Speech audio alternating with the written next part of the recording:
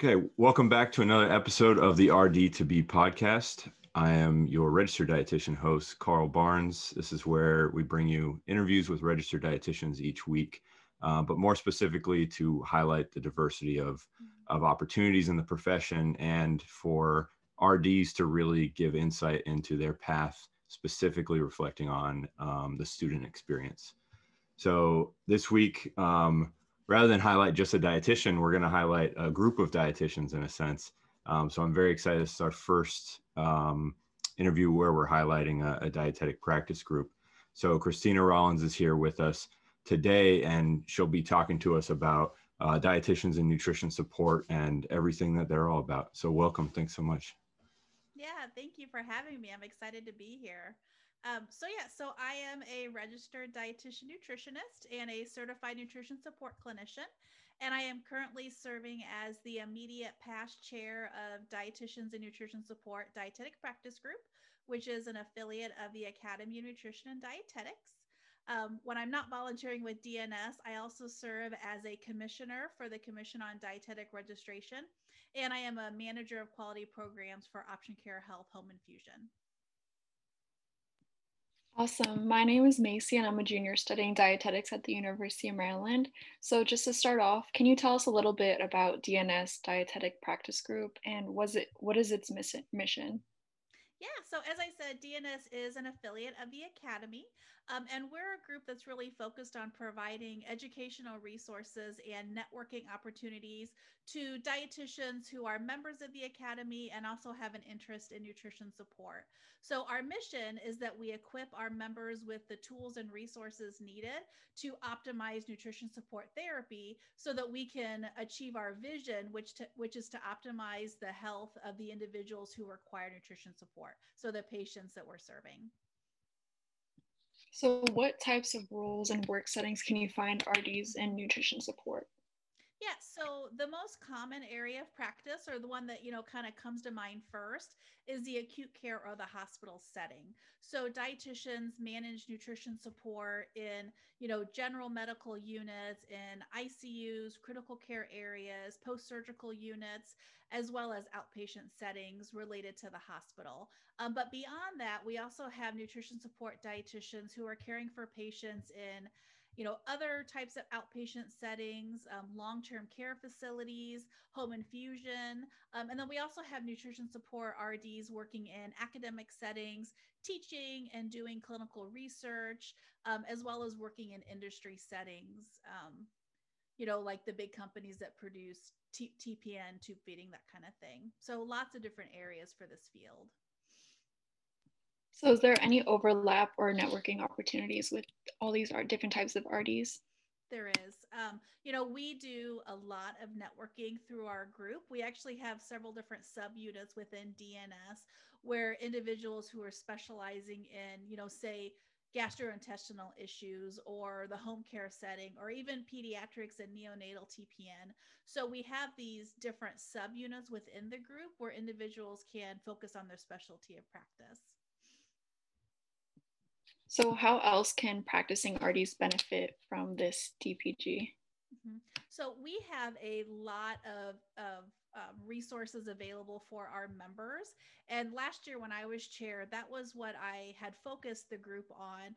Every year the chair picks something that they're really interested in. And it's sort of like their personal mission for the group. So with mine, I was looking to increase the amount of free member benefits that we had. So really making sure that our dietitians could optimize the resources available within DNS. So we have a lot of continuing education opportunities through our webinars. We have a symposium every other year.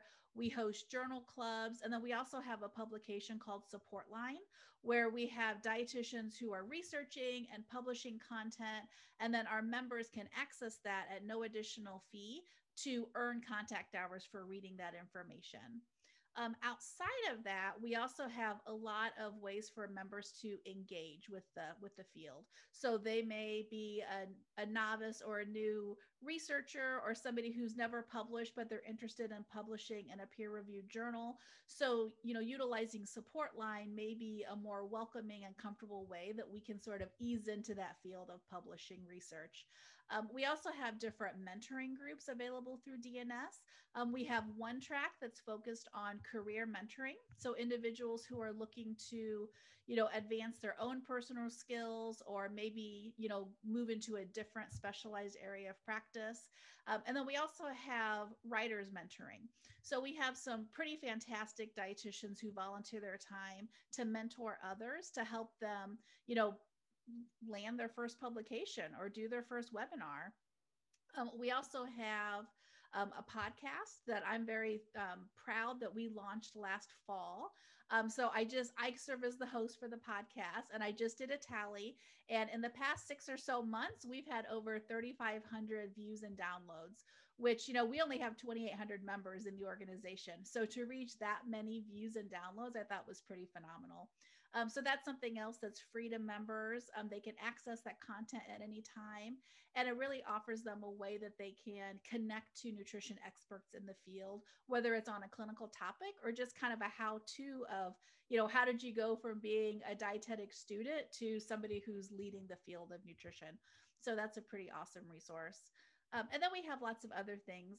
We've got forums that people can post clinical questions. We have e-blasts, so we push out lots of information about not just what the academy has going on, but other opportunities for dietitians to get involved and to benefit. And then we have a web store. So our members can access a lot of information either at no cost or at a discounted rate. And then last, but certainly not least, is all of our volunteer leadership positions. So I actually have been active in DNS since about 2010, I think. And I started by becoming a mentee. As a bedside clinician, I was looking to improve my competency related to fluid and electrolyte management with TPN. And it kind of skyrocketed from there. So I was a mentee, and then I volunteered to actually lead the mentoring program a couple years into it, became the director of marketing and communications, managed the website. So there's been lots of different opportunities through that group. And I've been able to meet a lot of pretty phenomenal people. So it's been awesome. So you mentioned a lot of different resources. What specific resources from DNS would you recommend a dietetics student to use the most? Or how would a student benefit from the DNS DPG? Yeah, so I think that's a great question. And actually our student membership, my understanding is we're one of the lowest cost DPGs to join for a student. I think it's only $5 for a year's membership. And that will get you access to, like I said, volunteer opportunities if you're interested in joining a committee or networking with other RDs already working in the field. We have educational grants available.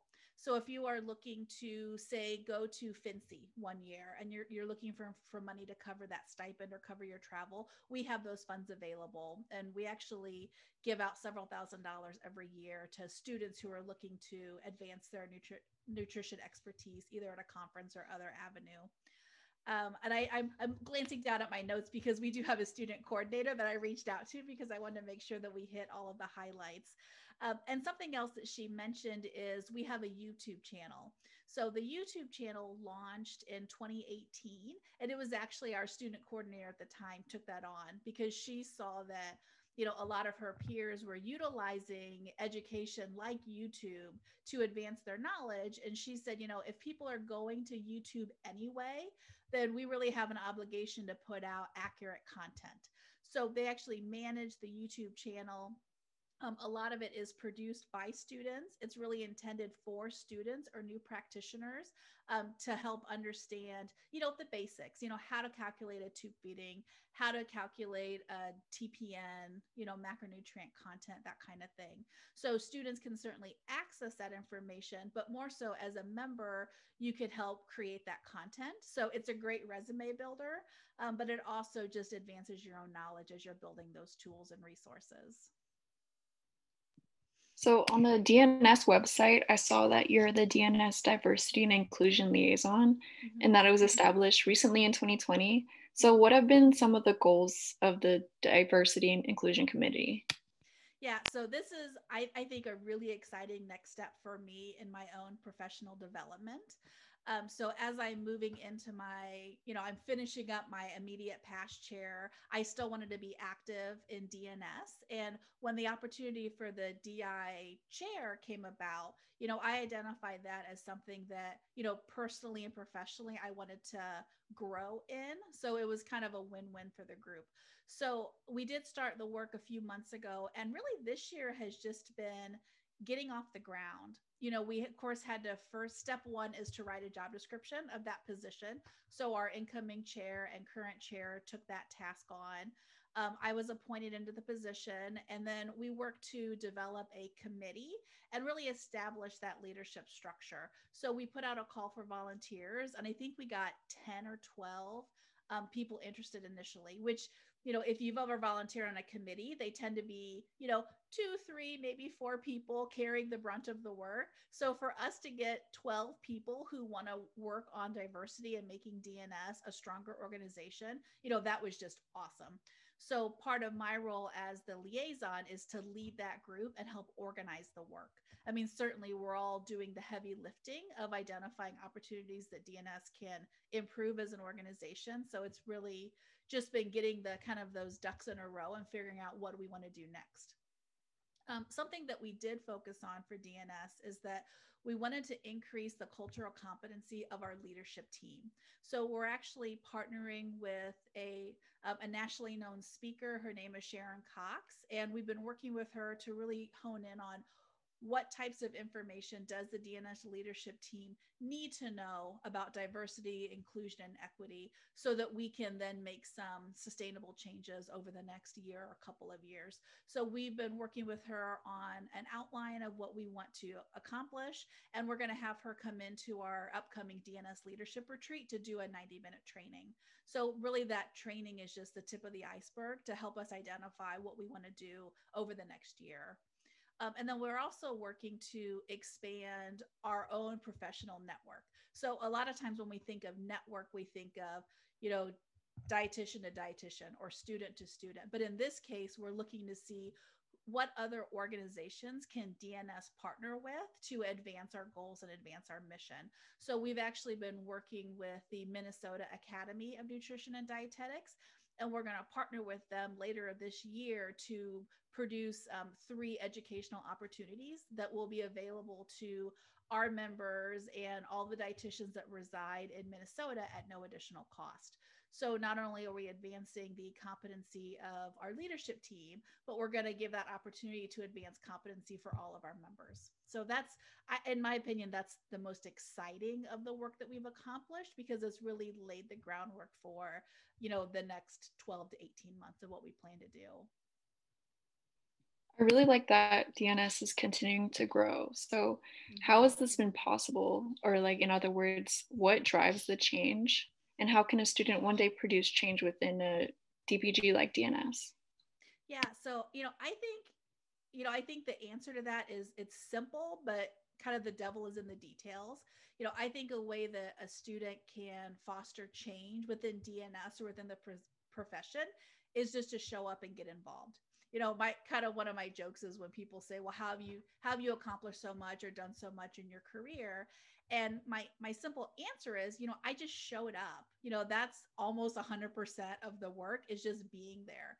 Being there when there's projects to do, being willing to take on additional work. I think a mistake that people make sometimes is they look for that dollar and they say, well, if I do that work, how much am I going to get paid? When really, if you flip it and say, what is the meaningful work that I want to accomplish in my career? I think then the money naturally will come second. And certainly will, dietitians, we need to support ourselves. We want to advance our career and profession. But really volunteering and networking is one of the best ways, I think, to do that. So for a student, I would say number one, join, whether it's DNS, whether it's another professional organization, just join and start following along, read the newsletters, check out the website, take advantage of the membership whenever you can.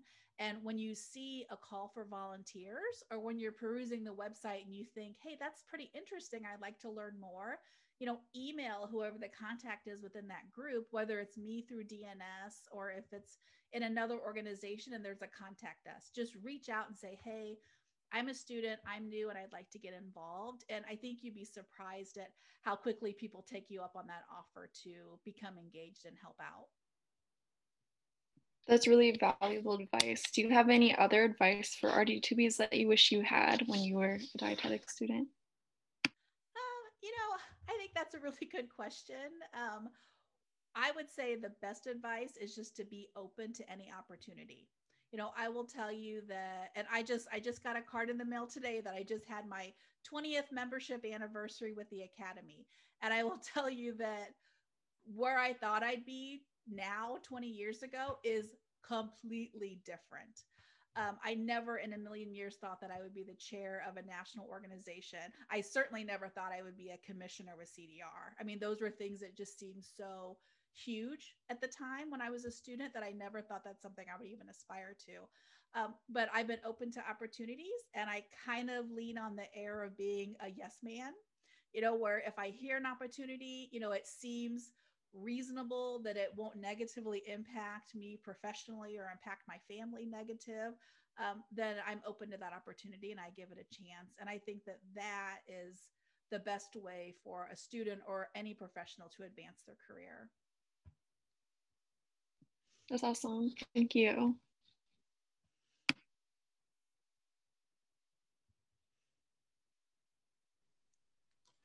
Sorry, mine's glitching. I'll edit that. Thank you so much for sitting down. There's so much good wisdom in there, and I really love the focus and all the hype of the work you guys are doing and prioritizing the value of membership and that really low barrier of entry. And I think that's so critical. It ties in with all your other points of, if we're going to advance the profession, advance our subspecialties, advance any given group, we've got to put that work in. That's fantastic what you guys are doing. Yeah, thank you. So thank you so much. Tune in. As always, every Sunday we drop a new interview with a different registered dietitian. Thank you guys.